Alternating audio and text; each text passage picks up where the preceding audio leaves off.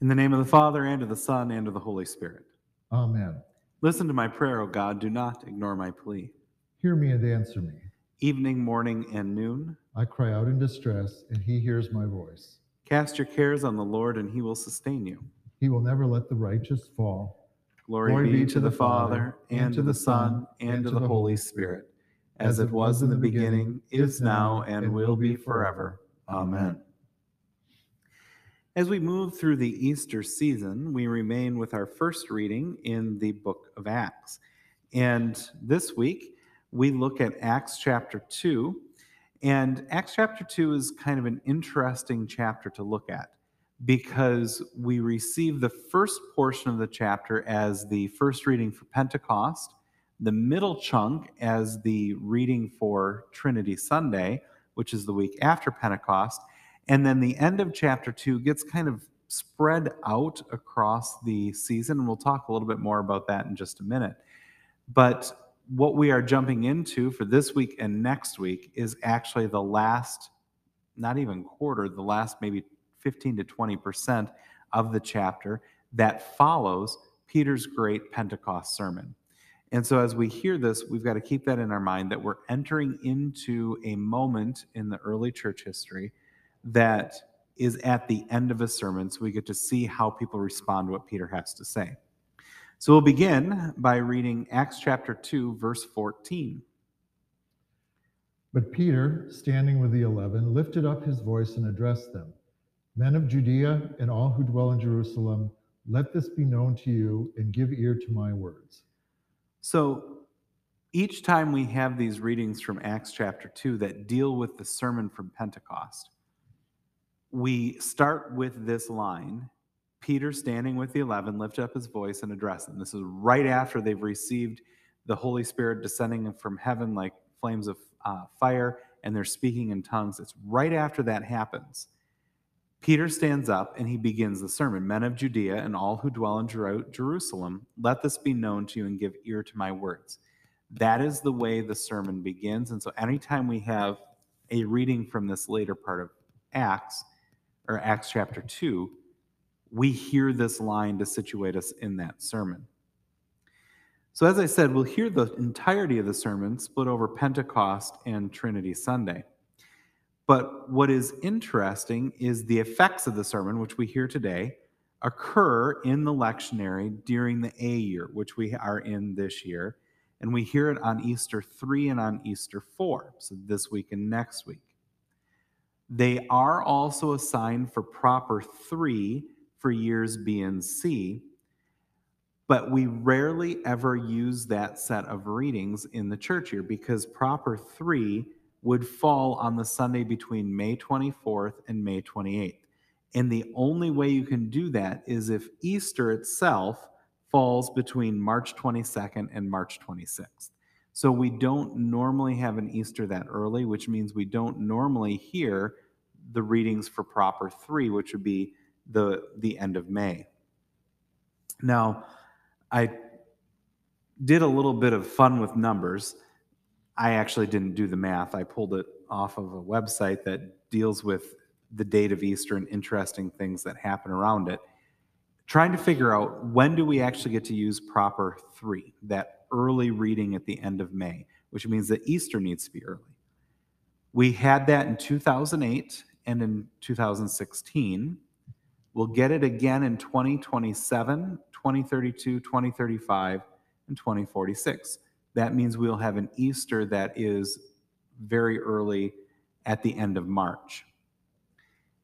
Easter, you'll remember, is always the first Sunday following the first full moon following the spring equinox, which means that the earliest Easter can be is March 22nd, the latest it can be is April 25th.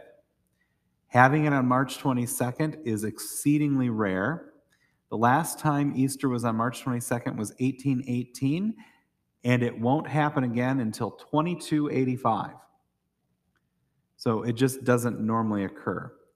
March 23rd is also pretty rare. We had it in 2008, but it won't happen again until 2160. And so quite far apart these earlier days.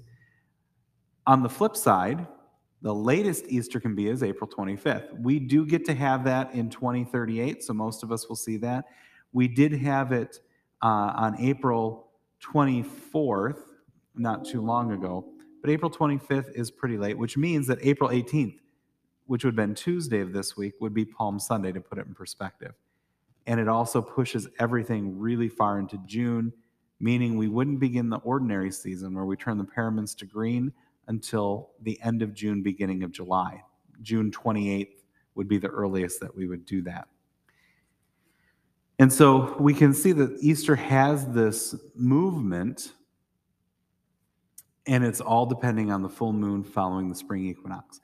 Now, I did come across a piece of trivia that I gave to Paul earlier this morning, and just in case it ever comes up on Jeopardy, it has never happened that leap year and Easter being on April 25th has occurred in the same year.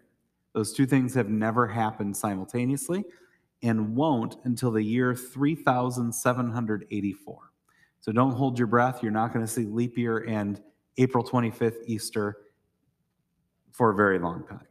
When you were researching this, did you happen to stumble upon when this formula was established? The formula comes from the early church choosing to celebrate Easter in conjunction with Passover. And so because it's tied with Passover, we use the dating system. This is why the moon comes into play, is because Passover is tied to the moon and the spring equinox. And because the Jewish calendar is lunar in nature, that's why it gets placed there. And so it's been that way since Christ's crucifixion and resurrection. What has changed is the implementation of the calendar system. So using the Julian calendar, which is what we use now, that was placed over top of the Easter schedule. And so it dates back to when that calendar system was used as far as the dating that we have now. But they would have always celebrated Easter in the spring related to the cycle of the moon, because that is how things were laid out in the Old Testament for the celebration of Passover. It is worth noting that this is not universal to the church. The Eastern Church uses a different dating system for Easter. I don't know it off the top of my head, but the Orthodox Church celebrates Easter often after the Western Church celebrates it. Right, and that was true this year, that they their Palm Sunday was our Easter, so they were Right. a week different from us. I was talking to an Orthodox Christian at one point in time. He said, it's really convenient for us that you all have your Easter early, because that just means that we get all of the discounts on everything people didn't buy. Easter candy is cheap. It's true. It's been marked down already. Right.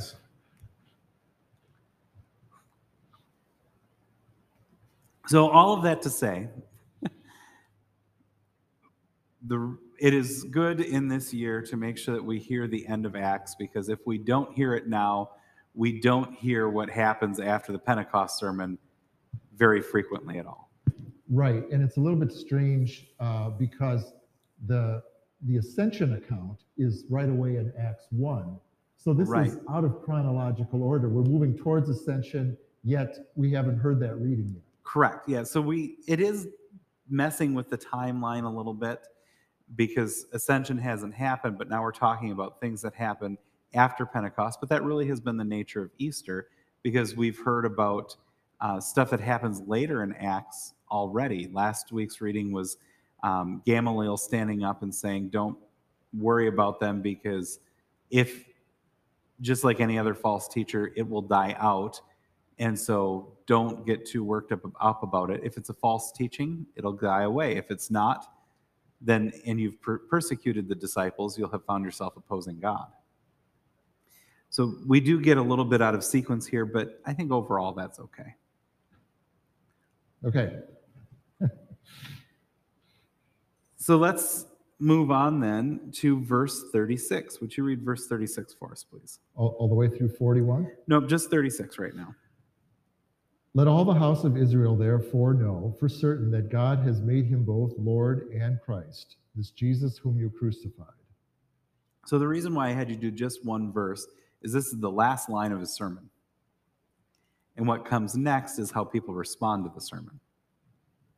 So the sermon begins, "Men of Judea and all who dwell in Jerusalem, let this be known to you, give ear to my words." And it ends by saying, "Let all the house of Israel therefore know for certain that God has made him both Lord and Christ, this Jesus whom you crucified." The sermon that happened in between those two lines is a large portion of it is just quoting the prophet Joel and what Joel has prophesied will happen when the Savior comes, and how Jesus has fulfilled this prophecy. We'll talk about that a lot more when we get to the Pentecost and Holy Trinity sermons and podcast. But what this does do is lay out for us, this line, what has happened and the conditions that Peter is laying before the people of Israel. He gives us one sentence filled with both law and gospel. How does this sentence kind of exemplify this law and gospel preaching? Well, the law and gospel is still coming. It's coming to us right after that, because the disciples they realized that they did not know that he was the Christ, and so they were convicted by everything that has happened. Yeah, Peter lays the law on really thick here. This Jesus whom you crucified. Right. You did this. You did this. And it's very reasonable to assume that some of the people that are hearing them speak on Pentecost, which is a feast day in Jerusalem, would have been the same people who were there for Passover yelling, crucify him, that there is carryover between those two groups. The other thing that happens right before this, because it's tied to Pentecost, is the same group of people had been mocking the disciples when they were speaking in tongues because they were drunk at 9 o'clock in the morning. And so there's a lot of ridicule that's happened. And now Peter is standing up and he preaches the sermon and he lays it out. This is what Joel said would happen. This is what Jesus has done. And now look at your response. You killed him. And the man you killed is the one that God has made Christ and Lord. This is preachable in our current context as well. There is a difference because it is true we were not there yelling, crucify him. We were not there pounding the nails into his arms, but we can talk about this a little bit allegorically to talk about how the reason he's there in the first place is because of our sin. And so when we hear this Jesus whom you crucified, this Jesus who your sin sent to the cross, God has made both Christ and Lord. But the gospel is, even though we killed him, God still raised him. God made him Christ and Lord over all things. Now we'll read the rest of it, if you would, please. Now when they heard this, they were cut to the heart and said to Peter and the rest of the disciples, "Brothers, what shall we do?" And Peter said to them, "Repent and be baptized, every one of you, in the name of Jesus Christ, for the forgiveness of your sins, and you will receive the gift of the Holy Spirit. For the promise is for you and for your children and for all who are far off, everyone whom the Lord our God calls to himself." And with many other words he bore witness and continued to exhort them, saying, "Save yourselves from this crooked generation." So those who received his word were baptized, and there were added that day about 3,000 souls. Thank you. Now we get to the main thrust of the reading, the result of Peter's sermon. What is the result? Well, the law was laid on to them, and they realized what they had done. But yet the promise was also iterated to them. They were told to repent and be baptized, but the gospel was also proclaimed to them. Right. Yeah. And so there's the call to repentance, and the people do. What do we do next? If we have killed this Christ, what happens next? And Peter's answer, repent and be baptized. And be baptized in the name of Jesus Christ. And this is what happens. It's how the law is supposed to work. It shows the way that we have fallen short of the glory of God and then drives us to reconciliation with him. And then there's this neat little line in here. Peter keeps talking. He tells people to repent and be baptized. And in verse 40, he says, and with many other words he bore witness and continued to exhort them.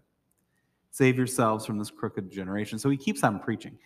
We don't get the record of what he preaches, but the result of that continued preaching is that about 3,000, it doesn't give us an exact number, about 3,000 souls were added that day. And so the early church is off and running. That's an incredible sermon that 3,000 people are saved, except for who gets the credit for that work? It's not Peter. It's the Holy Spirit. It's a reminder to us that when God's word is active, when it's being preached and proclaimed, the one who's saying it, the preacher, the Christian who's sharing with their friend, it's not on you and your words to be effective. It is the Holy Spirit that causes this to work, and the reception of that word, the Holy Spirit bringing that to you, is what allows the response that the law would seek to have. So there's another anachronism there that makes this very confusing, I think, time-wise, to have this chosen as the first reading, because you're talking about a post-Pentecost experience, but we're before Pentecost in the church year. This is a Pentecost Day experience. Right. And the other thing that has at least bothered me about this being out of sequence is here you have Peter telling them, repent and be baptized, go forth.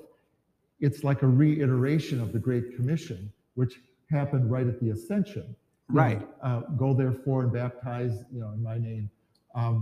So that's also out of sequence. Right. And I had almost put that in here, that he's doing what the Great Commission commanded. Teach and baptize. So Peter calls people to baptism, but he continues to teach them. But this is out of sequence. We've not gotten to the point where we would hear the Great Commission, because that happens in conjunction with the Ascension. And we're not there yet. There's still this period of waiting. And so Easter is in kind of a timeline sense, it can be very disorienting. And I start my sermon for Sunday in this way, anchoring us within the Easter series, because we have Easter Sunday, we hear what happens in the morning. The second week of Easter, we hear the story of doubting Thomas, which happens in the evening. The third week of Easter, we hear the story of Emmaus, which is late afternoon. So we've gone morning, night, and actually 8 days later, and then back to Easter afternoon. And so we're kind of all over the map timeline-wise. And then these three readings come to an end for the gospel readings, and we move into Jesus preparing his disciples for his death and treating it as preparation for the Ascension. And then we end with the high priestly prayer, which happens on Maundy, Thursday. And so we end up all over the place timeline-wise in the season of Easter, because Easter's not concerned with the time. Easter is concerned with the results and the effect of the resurrection. And as I'm sitting here talking and thinking this through, I think it's really the wisdom of Easter is it's putting us into a season where time doesn't matter, which is a nice foreshadowing of what the resurrection is actually like, because time doesn't matter in the resurrection. It's just eternal. There is no more sun, because the Lamb of God is the light of the city of God. We're not keeping time any longer. Even when we hear in Revelation the discussion of what the saints and the martyrs are doing, the martyrs are calling out, "How long, O Lord, before the return?" But they're not aware of the passage of time. Well, and that makes it, I think, even a better reason and a better choice to sing "This is the Feast," which is all out of Revelation during the Easter season, because that's completely out of time too. That's all eschatological. It's the end times. It's the culmination. It's the new creation, and we're out of time then as well. Right. And I think this is the strongest part of the hymn Amazing Grace, is that final verse.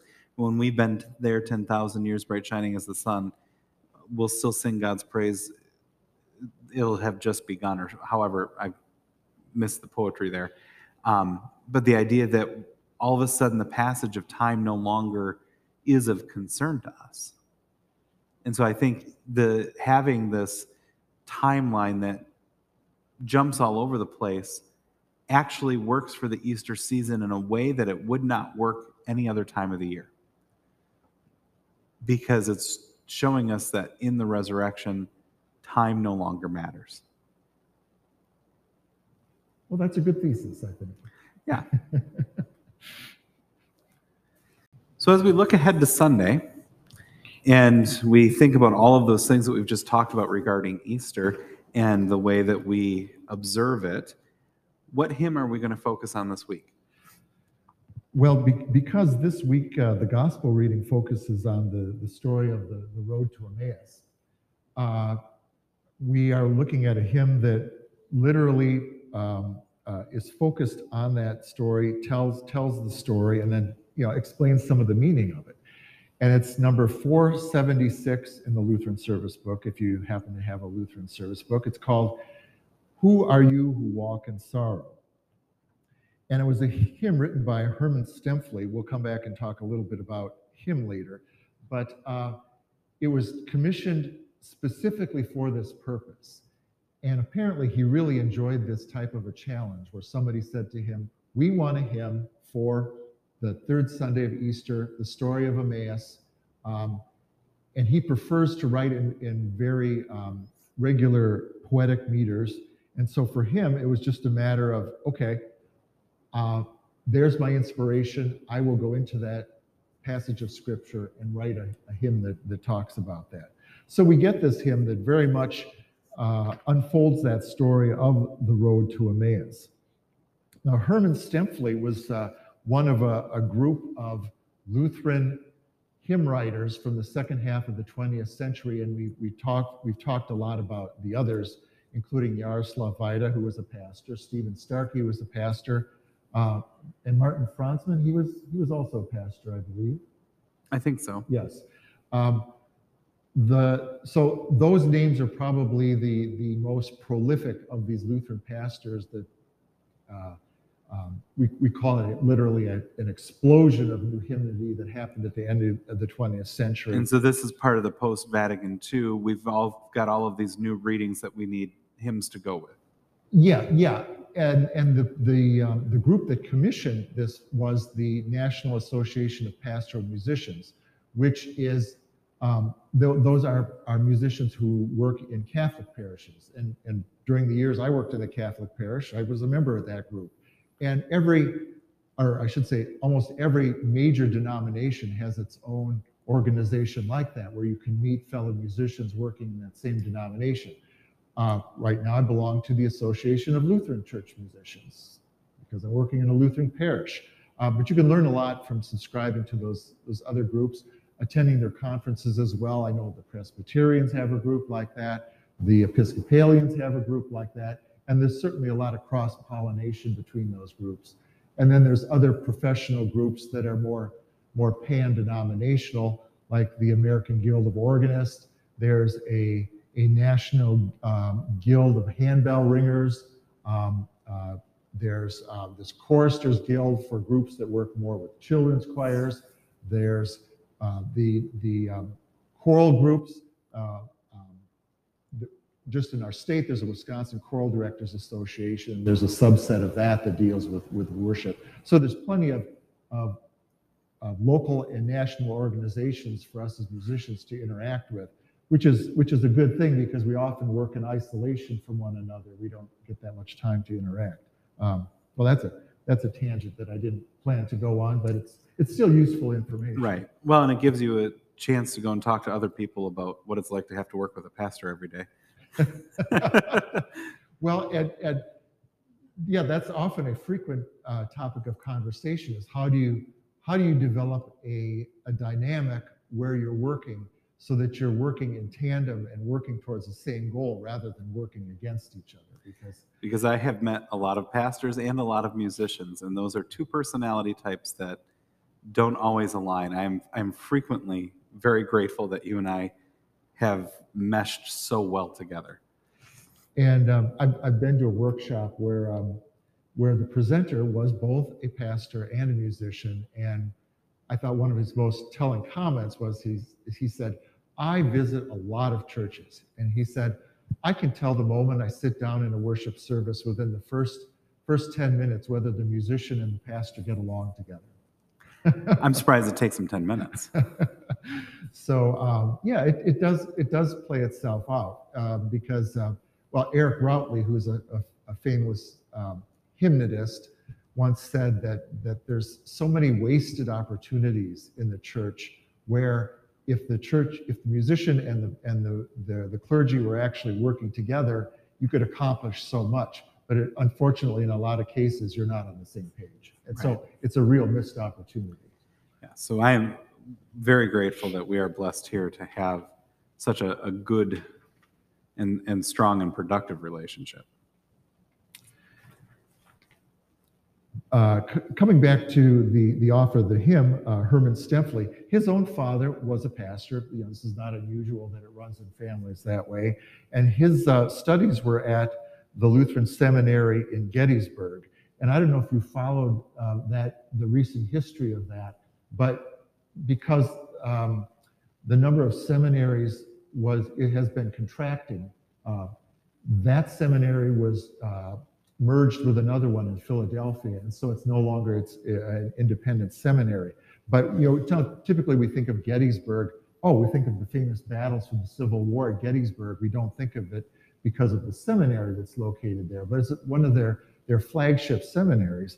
And Stempfli studied there himself, served some parishes in both Pennsylvania and Maryland, but then later in life returned to teach there, and he taught homiletics. He taught preaching at Gettysburg Seminary, and he did that for 27 years. And for the last 12 years of that, he was actually the president of the seminary. So a very well-known and revered figure at that particular seminary. In addition to his duties there in teaching homiletics or preaching, he wrote a lot of hymns, and 12 of them happen to have made their way into our hymnal. So that's a very substantial number. His focus was very often this dialectic between law and gospel, which is another reason that I think we've latched onto a lot of it. Like, oh, we like that. Let's right. If there's a hymn that lays that out very clearly, we definitely latch onto that. And that they are very Christological in their approach. That is, they're very Christ-centered, and because for him, he said, faith, the whole ground of your faith has to zero in on that center of Christ, because if it doesn't, I think you're just dancing around the periphery of the issue. And let me read, if I might, a short quote when he was talking about his approach to hymn writing and to preaching. He said, "I think long years of preaching orient you. You have to be as economical and direct as you possibly can without being simplistic. And yet there has to be a certain gracious use of words too. Every preacher has to face that question when writing a sermon. You don't think of it lyrically, but you do strive for some beauty or graciousness in language." And I don't know if you ever think about that in terms when you're writing your sermons, but I think that's a very good way of uniting those two skills of hymn writing and sermon writing. That has actually been a big focus in the homiletics department or preaching department at Concordia St. Louis over the last couple of years, is the idea of making a sermon beautiful. And what does it mean to have a beautiful sermon in image, in speech, in structure, so that it is more than just an essay, but it is something that captures the attention and adorns the Word of God in a worthy way. Yeah. It's like the difference between an object. You design an object, it can be very utilitarian, and it's functional. Right. But you can also design an object to be artistic. Correct. And it can still be functional while being artistic. Right. It can be both. But both.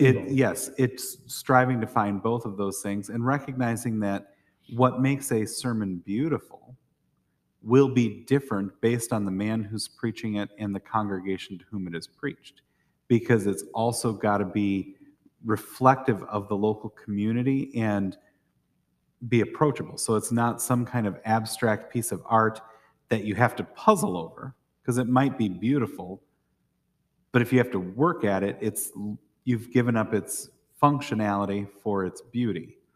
But it needs to be both at the same time. Yeah. Architecture captures that so well. It does. That a building can be beautiful, but it can be rather non-functional. Right. Yeah. Or vice versa. I mean, I think of some Frank Lloyd. I don't know if you've toured many Frank Lloyd Wright things, but there's some of his homes where I think, wow, it's very beautiful to look at. But to me, it's not extremely functional. Right. When one example being, he designed things with a lot of flat roofs, which in a rainstorm, you better hope it's very well made, because they have the reputation of not being very, very waterproof. Or when it snows a lot and you've got to go up and shovel them off. I grew up not far from one of those architectural kind of things. It's one of the largest octagon-shaped barns in North America, and it's been restored and all of that. But their critique, or one of the critiques of an octagon-shaped barn, is while it is beautiful to look at, is it's incredibly non-functional in many ways, because you're having to walk so much further to get anything, because you're always walking in a circle. So there's no direct path to cross over to get something you left on the other side. You've got to walk all the way around the shape of the barn, so you're taking so much longer to go get the tool you left on the other side, or to carry feed to the animals that happen to be on the other side. And so it loses some of its functionality. It does gain some, because apparently you can exercise horses in the middle because you've got a circular ring, but the functionality for working goes way down. We have taken a detour today, Paul. Yeah, so let's turn back to the hymn. The story of the road to Emmaus has some great parallels and meaning for us, because there's the parallel of, we walk with Jesus all the time, but maybe we don't always recognize his presence. And so this metaphor of walking the road and then having things revealed to us, I think, is something we can easily relate to. And he incorporates this in this text in such a great way. In stanza 4, for example, who are we who travel with you on our way through life to death? We're essentially on a march forward to our death, but yet Christ is there accompanying us. And that may seem like a dark image. And when I first looked at this hymn, I thought, okay, this is an Easter hymn. Why did they pair it with a minor key melody? That seems kind of dark to me. But the more I dug into it, I thought, oh, there are some elements of darkness in here, and that makes for a good pairing, even right from the very beginning. Who are you who walk in sorrow down Emmaus barren road, hearts distraught and hope defeated, bent beneath grief's crushing load? For an Easter hymn, that's pretty dark. Right, but the story of the road to Emmaus starts out in a very dark place, because when Jesus approaches them, Luke tells us that Cleopas and Simon are sad. They're grieving. Yeah, they're grieving. Their hopes were dashed. And this is the theme of the sermon for Sunday is Cleopas says, but we had hoped. All of their hope is gone. It is a dark moment for them. And reading the rest of this first stanza, nameless mourners, we will join you, we who also mourn our dead. We have stood by graves unyielding, eaten death's bare, bitter bread. It is a dark first stanza. It is. But it turns very much to joy as it takes and reverses all of that image as the hymn unfolds. That bitter bread is fixed and verse 3, our hearts are opened in the breaking of the bread, Christ the victim, now the victor. And it just keeps going on. And it's almost like the rest of the hymn is the undoing of the despair we encounter in verse 1. Right. So it lays out the law, how we've been convicted by all these events that have happened. But then the things of the past are brought to light, our eyes are opened, and we see the purpose of all this, that especially in stanza 3 there. Who are you? Our hearts are opened in the breaking of the bread. Christ the victim, now the victor, living risen from the dead. Great companion on our journey, still surprise us with your grace. Make each day a new Emmaus, on our hearts your image trace. And so it's also moving from the past into the present. How is this gospel pulled out of this for us? Mm-hmm. And I think one of the other nice features of it is then in stanza 4, it ends this way. At the font you claim and name us, born of water and the word. At the table still you feed us, host us as our risen Lord.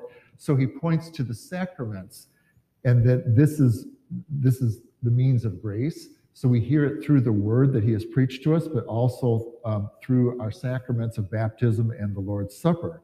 And the last stanza ties it all up with a beginning, Alleluia, Alleluia is the Easter hymn we sing. Seems a little bit peculiar with the minor key tune, but we have several minor key tunes that are associated with Easter. And I think that's maybe a peculiarly Lutheran thing that we have brought some of these forward and yet associated with the Easter season.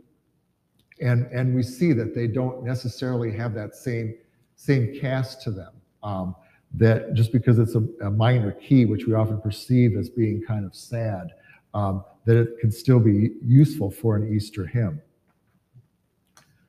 The tunes that are typically paired with this are the ones that the one that we have in our particular hymnal is called Jefferson. It's from the 19th century shape note tradition. We also sing it to the text of an Advent hymn, Come Thou Long Expected Jesus. Come Thou Long Expected Jesus. And so that's the other place we know it from in the hymnal. When I looked to see what other tunes this was paired with, it was also paired with another American folk melody from that same period called Holy Manna, which goes like this. Who are you who walk in sorrow down Emmaus barren road? You probably recognize that too. That's not a bad pairing, actually. It's not a bad pairing. And initially, I thought, you know what might be good is just to switch it and use that particular tune. But then when I started to read the text a little bit more and discovered a lot of kind of this darkness that's in the initial stanzas, I thought, no, that's the reason they chose the darker melody. It makes a lot of sense. The only place it doesn't make a lot of sense is that final stanza where it begins, Alleluia, Alleluia. Which tune did Stemfel intend? The other one. The other one. The other one is, it was originally, it premiered as a choral anthem at a convention of the National Association of Pastoral Musicians, and it was the other tune, the major key tune.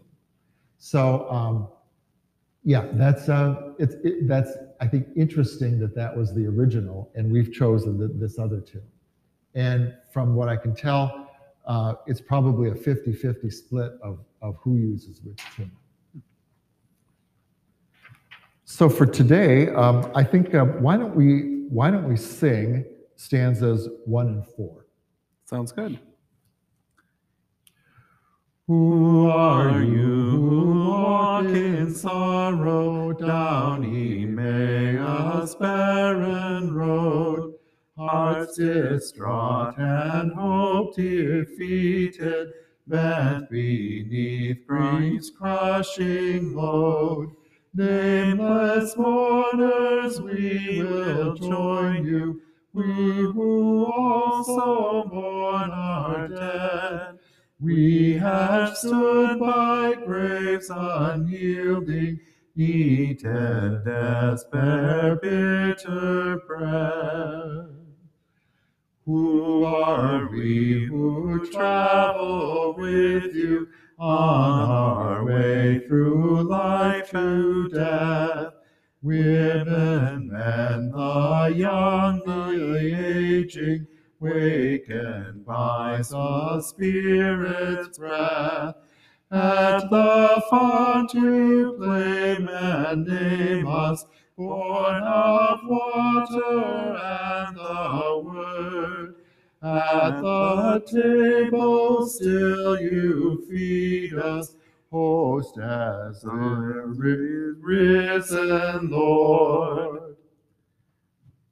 Sorry, I was jumping back and forth between the melody line and the text during verse 4, and that caused me to miss a spot. Right, because there are a couple of spots there where the rhythm changes and you don't quite expect it. But these hymns are very approachable on the whole and easy to sing because they are folk songs. They're meant to be sung by people with, your average amount of musical ability and training.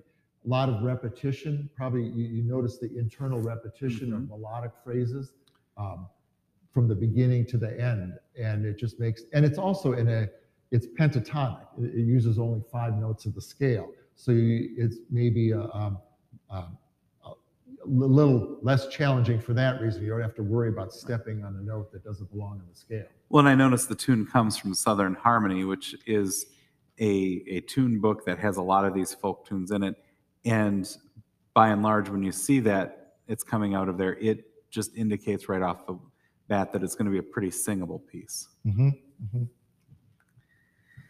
Well, let us pray. O Lord, have mercy upon us. O Christ, have mercy upon us. O Lord, have mercy upon us. Our Father, who art in heaven, hallowed be thy name. Thy kingdom come, thy will be done, on earth as it is in heaven. Give us this day our daily bread, and forgive us our trespasses, as we forgive those who trespass against us. And lead us not into temptation, but deliver us from evil. For thine is the kingdom, and the power, and the glory, forever and ever. Amen. Blessed Lord, you've caused all holy scriptures to be written for our learning. Grant that we may so hear them, read, mark, learn, and take them to heart, that by patience and comfort of your holy word, we may embrace and ever hold fast the blessed hope of everlasting life. Through Jesus Christ, your Son, our Lord, who lives and reigns with you in the Holy Spirit, one God, now and forever. Amen. Please join us for worship this weekend. Our worship opportunities are at 8 a.m. and 10:30 a.m. on Sunday, and on Mondays at 6:30 p.m.